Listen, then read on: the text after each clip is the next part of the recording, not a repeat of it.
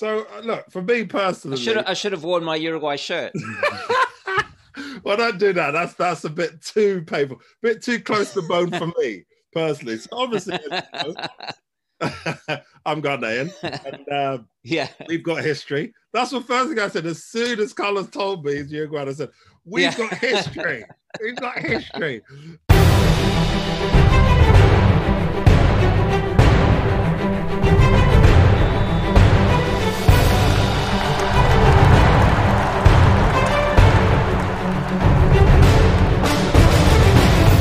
And here we are. You know, what, 11 years later? It was 2010 World Cup, wasn't it? Yeah.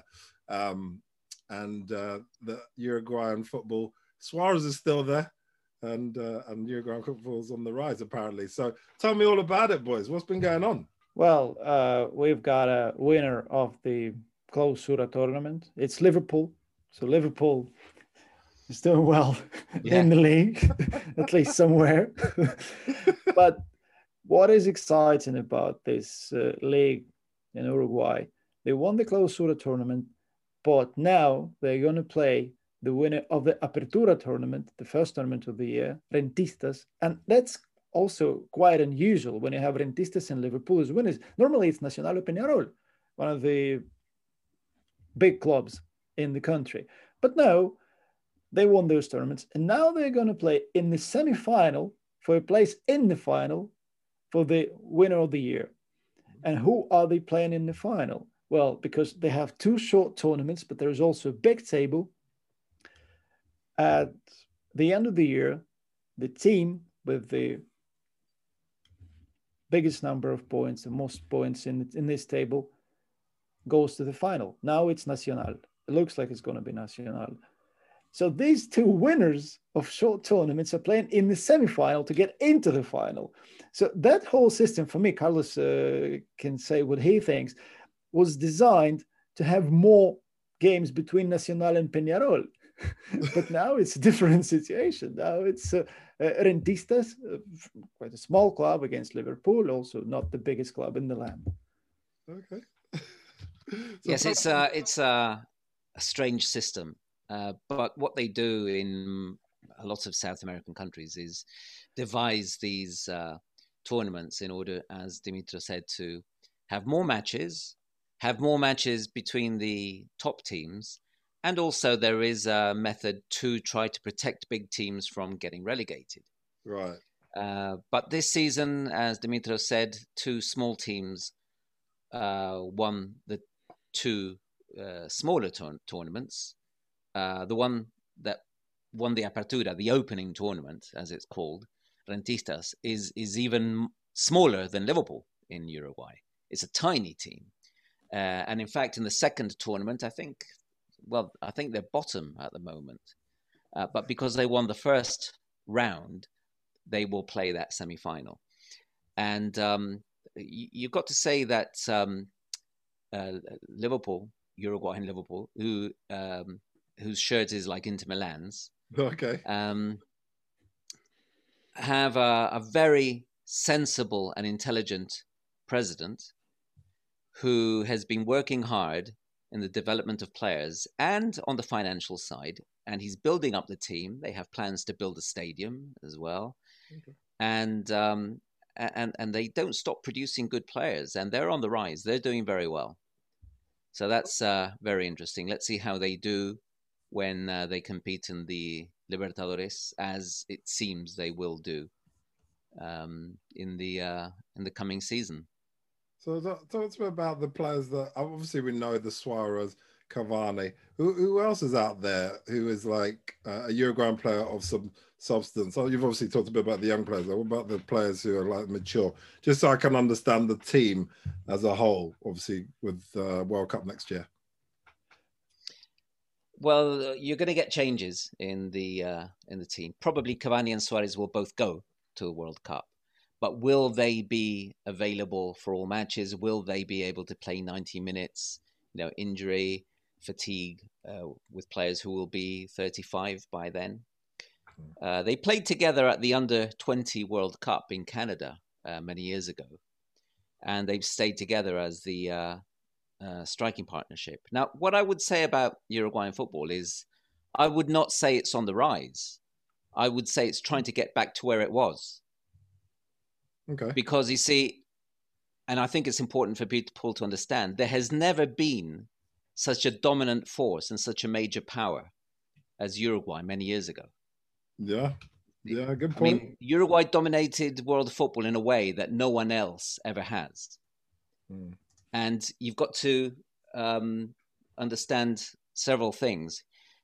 For instance, Uruguay played 4 consecutive world tournaments, shall we say, because 2 World Cups and 2 Olympic tournaments, which were the only 2 Olympic tournaments which FIFA recognized as a world tournament, because they were the only 2 that had teams from all continents, and they were the 2 last ones before the first ever World Cup. So Uruguay played those 2, and then they played 2 World Cups and won all 4. Yeah, you got 4 stars, haven't you? 4 stars on your shirt. That's because FIFA recognizes those 2 Olympic tournaments as World Cups. You see. Yeah. It took Uruguay 30 years to lose their first ever match in a world tournament. Wow. 30 years. Wow. Now, I'm just going to briefly, I just worked out some statistics for you, which I think you'll find interesting. In those 4 world tournaments, the 2 World Cups and the 2 Olympics, Uruguay played 21 matches, won 20, drew 1, lost 0. Wow. That's incredible. Scored 75 goals, conceded 17. Oh my God. So our first ever defeat was a semi-final against Hungary in the 1954 World Cup. Right. That was the first ever defeat. If you look at, for instance, Uruguay has organized major tournaments, South American Championships, World Cup, and we've played at home, as I said, organizing major tournaments, 45 matches, won 38, drawn 7, lost 0. Wow. Scored 111 goals, conceded 22. Incredible. Now, you see, and in South America, we're the only country to have never lost a game at home in a major tournament. Really? Brazil and Argentina have both lost at home. Guess who they lost to? Uruguay. They lost to Uruguay. So when you look at these cold statistics, that's incredible. The captain of the early team, the one that won the World Cup and the Olympics, José Nasasi, who's a legendary figure, he played in 9 major international tournaments with Uruguay, 9, and he won 7. Wow. He won 7 out of 9. No one has got an international record like him. So anyway, you put all these things together and you realize that whatever Uruguay does now, it's never going to match up to what they did in the past. The problem has been that Uruguay suffered a terrible slump from about the 70s to practically 2000. And now Uruguay's on the way back. Uruguay's producing players. It's now competitive again. We're semi-finalists in 2010, quarter-finalists in 2018. We're on our way back. But until we win the World Cup again, which I think we should, then we will not be back to where we were. And to be honest, I think Uruguay should have won the 2018 World Cup. Okay. All right. So, Dimitri, thank you. That's incredible statistics. So, Dimitri, thinking about obviously what Carson just talked about, what's the chances this year, or next year rather, Qatar, burning hot place, but an incredible team, that they're going to do some damage. I don't know if they're going to win it, but what do you think the chances are? Well, it's difficult to say anything about the chances. They have to qualify first. There is a long and grueling campaign. They're well positioned now. They should qualify, I think. But when we talk about this, when we talk about chances, when we talk about winning the World Cup, the chances of winning the World Cup, we have to keep in mind we're talking about a country with a bit more than 3 million people. Tiny population. It's a bit less than 3.5 million. And recently, there was a 16-year-old kid just a few days ago who plays for Danubio in Uruguay, Nicolas Siri, who scored his first ever hat-trick. 16-year-old striker. In his second game. His second game. Second start, I'd say. Because he had like 8th game in the first team. Second start. Hat-trick. Now, Danubio. Well, people will say, what kind of club is that? Now, I'll just give you a few names. Ruben Sosa, who played in Italy and Germany in the 90s. Marcelo Salaceta, who played in Italy. Cristian Stuani, he now plays in Spain, in Girona. Alvaro Recoba, one of the greatest Uruguayan players ever. Edinson Cavani. They all started at Danubio. All right. So what amazes me, such a small country, consistently, over the years, keeps producing incredible amount of players. We've mentioned a small club. It's not Nacional. It's not been all. Recoba, of course, went played for Nacional and all, but they played for this tiny club, Danubio. All those great players who had those glorious careers in Europe later. So it's always been a question for me, how? And I wanted to ask Carlos, it's a small country. If we're looking at any example in Europe, I don't know, maybe Croatia in the last 30 years since they became independent comes close, but still not close enough because they played in the World Cup final. They're third in 98, but they haven't won European Championship now. And Uruguay, of course, being an independent country for so many years, longer than Croatia, is up there. But still, I don't understand what is secret, especially when you consider that basically all the professional clubs, almost 90% of them, are based in the capital, in Montevideo. Right, okay. So what's the secret then, Carlos? Basically, what Dimitro says is absolutely spot on, because when you talk about Uruguay and people say, oh, they produce so much with under 3.5 million people. Yeah. In fact, because all of the clubs are concentrated in the capital, in actual fact, the Uruguay national team is a national team of only 1.3 million people, because that's the population of the capital. Yes, you have players from other parts of the country, but where they play competitively is in the capital. Right. See, for capital city clubs. So that's another thing. Just to add one more statistic before we enter a greater dialogue about this, if anyone on the street was asked which country has won the most major tournaments, most people would say Brazil. Yeah. Some people might say Germany or Italy. It's actually Uruguay. Right. 20 major tournaments. Wow. Yeah. So anyway, the secret, nobody knows the secret. Nobody can pretend to know the secret. People have often talked about this and that, and every factor that you can separate and try to focus on, you could actually make a case for in other countries. So I don't really know. The only thing that I think is different, and which might have some influence on the competitive nature of Uruguayan players, is that, and Dimitra will know this, from a very young age, there are leagues everywhere which are called baby football.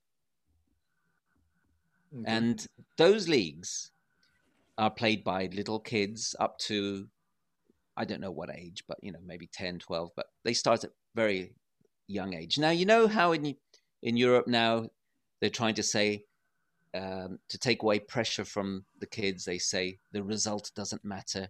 Yeah. In some places they don't even keep score of football matches. That's crazy. Now in Uruguay, baby football is played to win.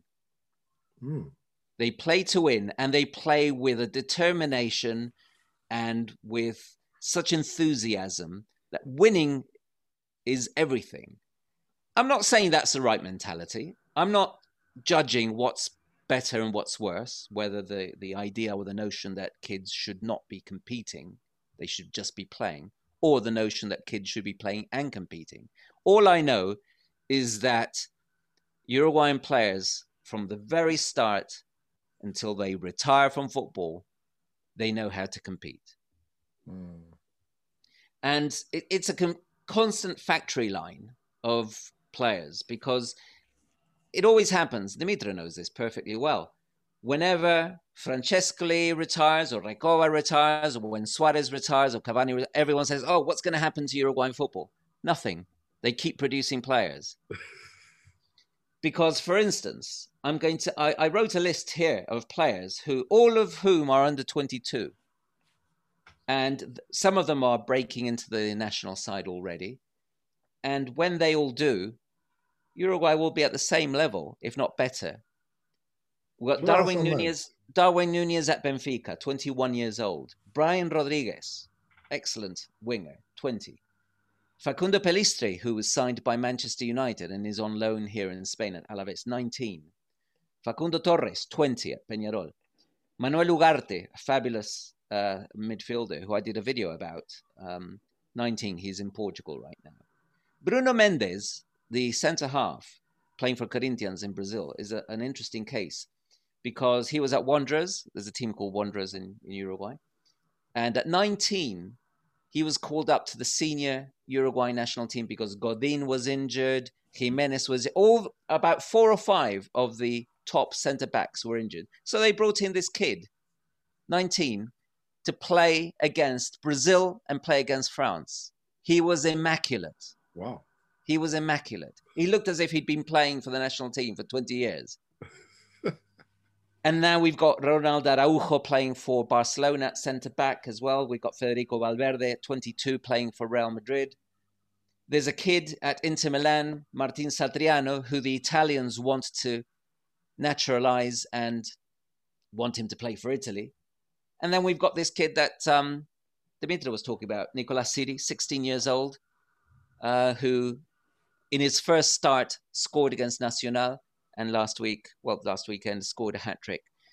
And there's one more, Liverpool. We were talking about the Liverpool team that won the tournament. There's a 17-year-old, he might just be 18 by now, I don't know, Fabricio Diaz, again, who was key in the final of the Intermedio against Nacional last year. So it's a never-ending production line. That's great. That's great. Any thoughts, Dimitro? Well, we could go on for hours talking about young players that Uruguay have now, and it's just really amazing. You look at any side, that's what is good about watching Uruguayan league right now. It's been like that for years, because I remember in 2008 when I was commentating on the European Championship games, we arrived to the stadium, it was in Basel, we were due to commentate, I think, on the quarterfinal of the European Championship, and I just got there earlier so I could watch on my laptop the final of the Uruguayan League of 2008, because it was so exciting. You wanted to see those kids. Not all of them, of course, after that had brilliant careers. But the league itself, even now, yes, of course, it's not the best league in South America. Even in South America, it's right. But when you watch those games, you see those players, and then you see them progressing and go into Europe, go into other South American clubs, bigger clubs, for example, in Brazil.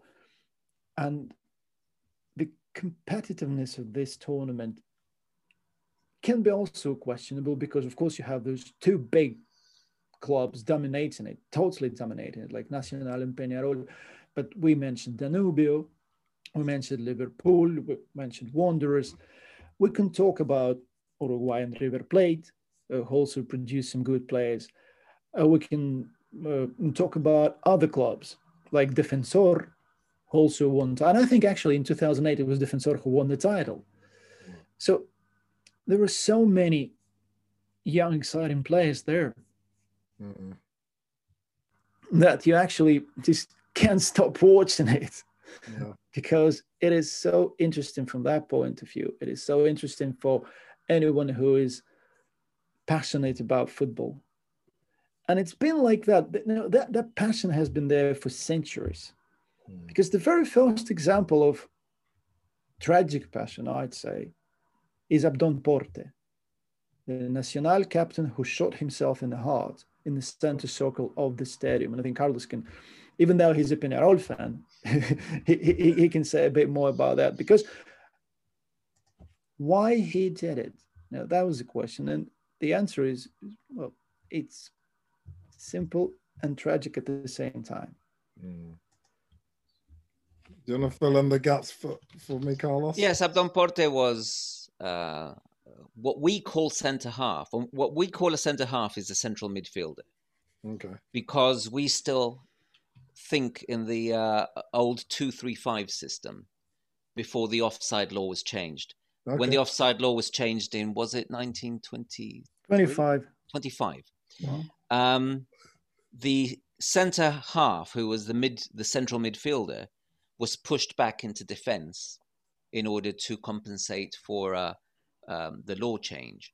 Okay. So that's why the centre half is regarded as a defender, but we still use the term pre-law change in 25. Okay. And anyway, he played in that position, and he was an idol. He was a hardworking midfielder who was a hero at Nacional. And when he, because of his age, started missing out on being first choice, he thought that he was no longer useful to the club that he loved. So he committed suicide. And the place he chose to commit suicide was the center circle of the Nacional football pitch. Oh, my Dramatic God. story. Dramatic story. That's pretty crazy. That's the passion again. I just want to know. I mean, you said you can't place your foot on it, so or your finger on it, like, you know, whether it's the street football, whatever. What in many ways can other nations learn from Uruguayan football? Because you're talking about the churn of top quality players coming out, youngsters coming out. You've got quality players out there. A lot of countries have quality players out there, especially in Europe, obviously where the money is.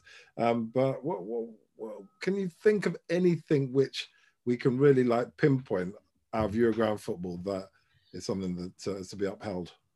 Well, see if Dimitro agrees with this. I think that we cannot teach anyone anything because our football is so badly organized. There is no proper system or method.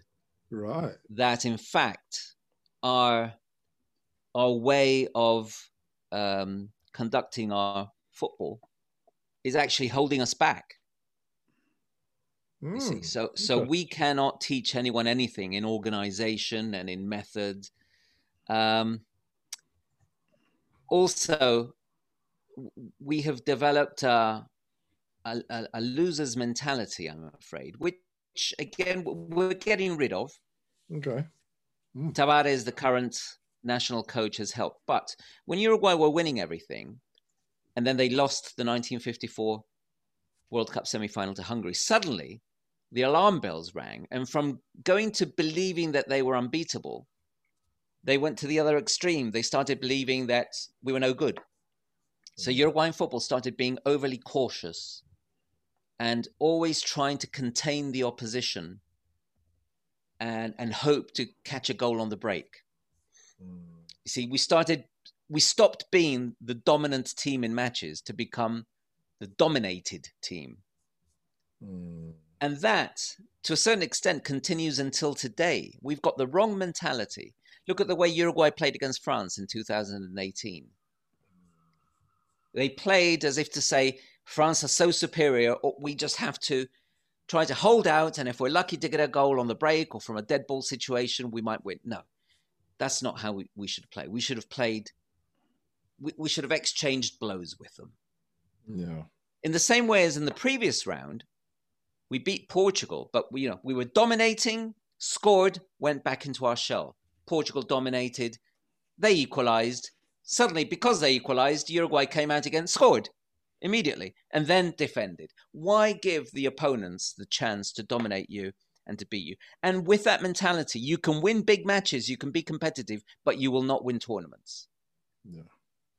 Now, when it comes to organization and the production of players, I think the production of players is, I don't know why it happens. It seems to be natural, but it's not the result of a particular system. As I said, Uruguayan football is not organized enough to be able to teach anyone anything. Dimitri, what's your thoughts on that? Yeah, that's a very interesting and important point, because when Carlos mentioned 1954 and the defeat in the semi-final of the World Cup, it's not the end of the world.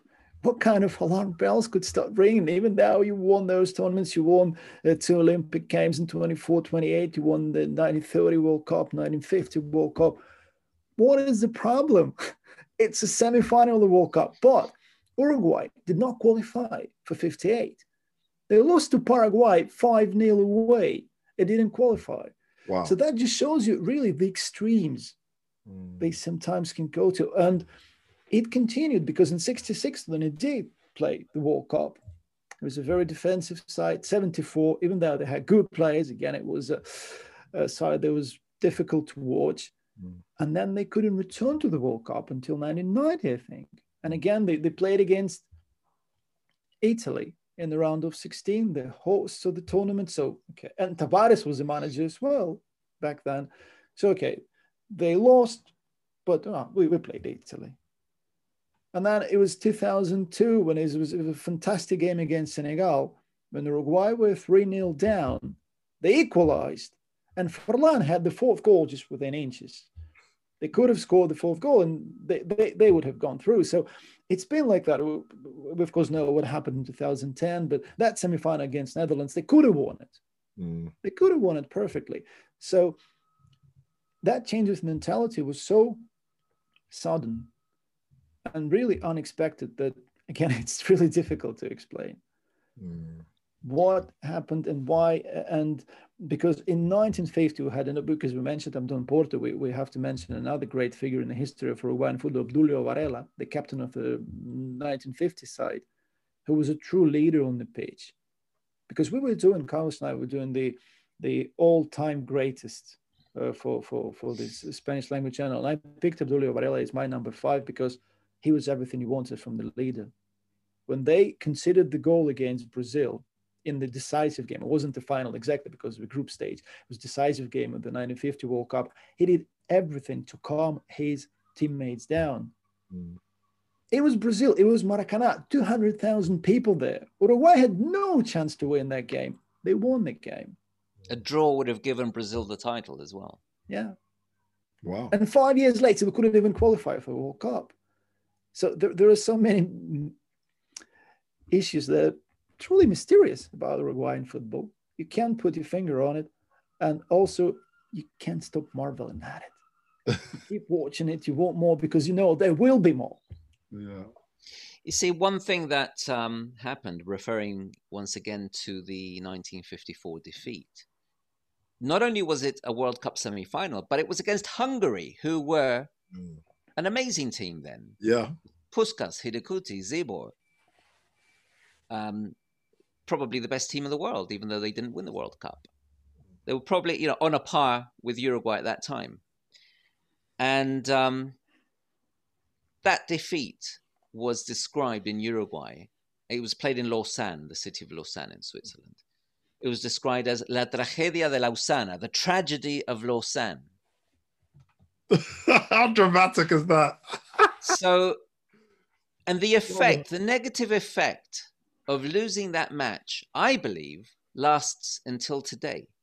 Wow. I believe so, because that mentality that was a tragedy and what we were doing before that was so successful is not good enough. That's the mentality. And up until now, up until today, that is still the mentality, because we do not play our own game. We play in relation to what other teams do. We try to nullify the opposition rather than have the opposition worry about us. We worry about the opposition. Right. And in 1990, Dimitro said, we lost to Italy. We didn't lay a glove on them. And we had a fabulous side. But they just played in defense, trying to withstand a mediocre Italian team. Left Fonseca up front. Even Francescoli, who was a beautifully creative player, was playing defensively. We probably had, in that World Cup, it was probably in the top 3 or 4 teams at that World Cup. But if you play that way, you're not going to win it. When we went out to Colombia in Brazil, again, it was a very negative performance. We went out to France in 2018, again, a very negative performance. Uruguay were performing well, but when the crunch game comes, we seem to go out at the World Cup in the same way. We reach a certain point by playing well, and then when we get close to doing something big, we start worrying. We've got to get rid of that mentality, and we've got to start thinking that it should be the opponents who... Listen, if you have Cavani and Suarez up front, it should be your opponents who are worried. True that against Russia, Cavani was injured, and true that against Colombia in Brazil, Suarez was suspended. But losing one player should not be enough. But even when we do have Cavani and Suarez playing together, we do not provide them the right service. Because we're playing a containing game, we do not provide the right service to them. We just hit balls up to the two of them and hope that they, in their brilliance, will do something. And often they do. But you cannot win tournaments by doing that. What you have to do is build a team that will give them 10, 12 goal-scoring chances per game, even 8, because they will take them. They will take 2 or 3. Now, we've wasted Suarez and Cavani in the national team. They're going to be 35 at the next World Cup. We've wasted having them because of that way of playing. Yeah, it's very important, the style, because when Uruguay came to play in the 1924 Olympics, and I know we're talking about something that happened almost 100 years ago, but the European journalists, especially French journalists, were absolutely amazed. They didn't know, and they were writing about, we didn't know that this game can be played like this. So it was a totally different style. It was a Rio Platense style of football with the passing, with the movement of the ball. Carlos mentioned Nasasi, but you can actually, you name the team of 24, 28, those all were absolutely fantastic players. And Uruguay played like that in 24, 28, and 30. But what happened also during that time, when the concept of so-called garra charrua appeared, and as I understand, it was an invention of Argentinians because they were losing to Uruguay because they didn't go to 24 Olympic Games, but they arrived in 28, didn't help. They lost the final of the 1930 World Cup to Uruguay. So they needed an explanation as well because they had their own style, similar style. So they wanted to explain it. So they came up with, Uruguayans, they're fighters. So that's how they won. Not only because of that they won, but later, maybe after 54, as Carlos mentioned, Uruguayans themselves began to talk more about garra, which is a fighting spirit, than about football and the style they can actually produce on the pitch. And also, I find it a bit amazing that people can talk about garra charrua being the so-called Indians of that land, when they all exterminated in Uruguay. So it's another fascinating issue about Uruguayan football, when they convince themselves they're fighters, when they still produce so many players. One of the things that I think is very important to stress with regards to that is that even Uruguayans are unaware that we used to play very technical and good quality football. That was the real Uruguayan football. But for many years now, people just associate Uruguayan football with running, hard work, hard tackling, not so much skill. I'm talking about your midfield players. But if you talk to journalists, football journalists, you talk to football players. Godin once said, "Oh, we've always played like that." It's not true. This is something that happened at some particular time and has been stuck with Uruguayan football for a long time, and something we have to get rid of. The original Uruguayan football style is what Dimitros said. It was very technical. The Europeans marveled at how Uruguay played football when they came to the Olympics. And Uruguay arrived as the whipping boys. Nobody knew who they were. They were just a team from the other side of the Atlantic who had never competed against Europeans, and they were just going to get destroyed. And to a certain extent, the Uruguayan team arrived not knowing what they were going to face. In their first match, they played Yugoslavia, who were a force at that time, and Uruguay beat them 7-0. That was their first ever match against a European side. Now, there's a funny story that the Yugoslavs, not knowing what the Uruguayans were about, went to watch the training session a few days before. And the Uruguayans got to hear that the Yugoslavs were there watching. So what they did was they started miskicking the ball, falling over, just to make them think that they were useless. And then when the match came round, they beat them 7-0.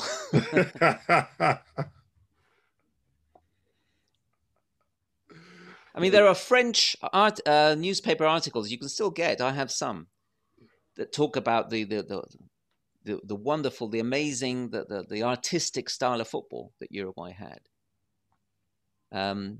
José Leandro Andrade, who was a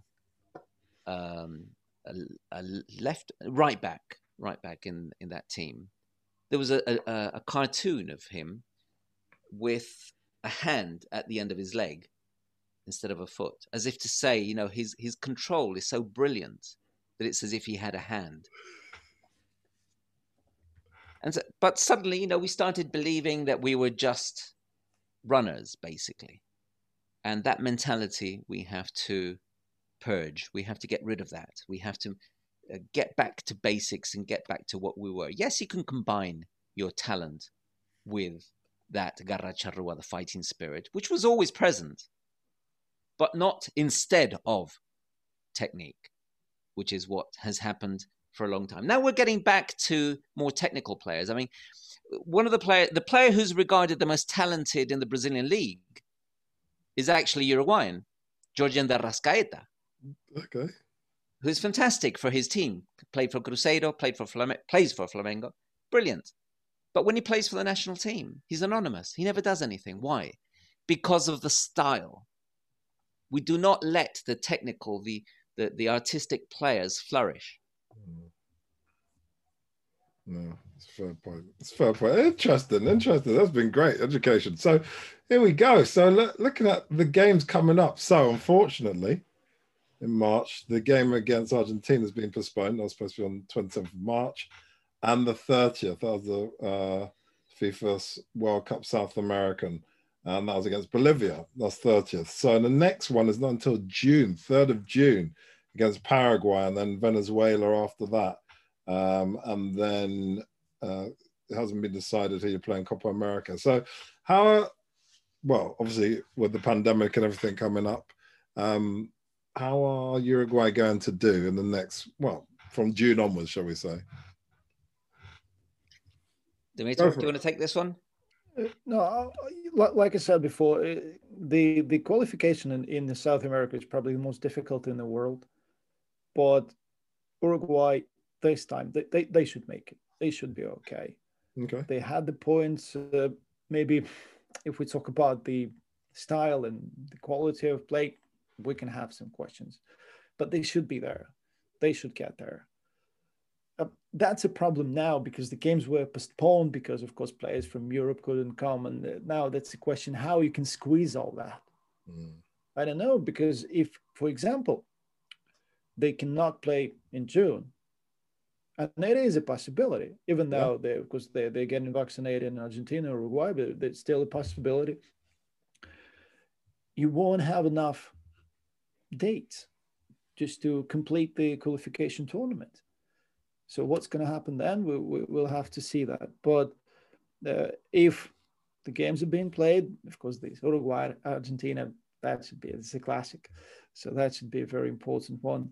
But I think Uruguay would have enough in them to get points at home against any other side and also get some away because, for example, they lost to Ecuador away and they were outplayed. So it's one of the examples of how it can get difficult in that qualification campaign. But I still think that they should make it to the World Cup. And then, well, of course, it will depend on the draw. It will depend on the situation with the injuries and so many factors to take into account. Yeah. Well, your thoughts, Carlos? Because it's not just the World Cup, you got Copa America as well starting in June as well. So a lot of very, very, very squashed schedule. Thoughts? Yes, well, we'll see if that's played or not, the Copa America. Okay. There is a chance it may be suspended, I guess, if they have to fit in the World Cup qualifiers. But to be honest, because of the potential of the team, I always go into every tournament thinking we can win it. Because Uruguay, particularly in the South American Cup, they have to be either winners or challengers. Sometimes they haven't been, obviously. But, if you look at the squads and you look at Brazil, Argentina, Uruguay, they have players playing in Europe in a larger quantity and at better teams than any of the other teams in South America. Now you see Colombian players breaking into good teams. You see Chilean players. But at the end of the day, I think that the potential is still on the side of Brazil, Argentina, and Uruguay. But it doesn't always work that way. And I think it has a lot to do with team the playing style, basically. I was going to say team planning, but the team planning has been good. Tavares, the coach, if there's one thing that he's done well, is that he's put us back on the map. When he picked Uruguay up, we were nowhere. But now we are, with him, World Cup semi-finalists, World Cup quarter-finalists. We won the Copa America in 2011. We're always there or thereabouts. But, as I said, in order to actually challenge seriously, I think there has to be a change in mentality because Tavares is overly cautious. His message is always, you will find reward in the journey. That is what he always says, especially when we lose. Because he's trying to convey the idea that winning isn't important. It's how you do things and how you conduct yourself and how you play along the way, how you improve. But that was never Uruguay mentality. As I was saying before, the mentality before, when Uruguay won everything, they used to say, finishing second is nothing to celebrate. You see the difference in mentality. And when they thought that way, they used to win. Now that we say the reward is in the journey, we don't win. So let's get back to believing that you have to actually go to tournaments to win them. Yeah, brilliant. Thank you so much, Carlos. And I think that's a good place to stop. So thank you so much for the passion, the energy about Uruguay from both yourself and Dimitra. And we'd love to hear your thoughts about the teams and what's Uruguay's chances in the World Cup qualifiers and if the Copa America is played and their chances in Qatar in 2022. So let us know your thoughts and don't forget to like and subscribe.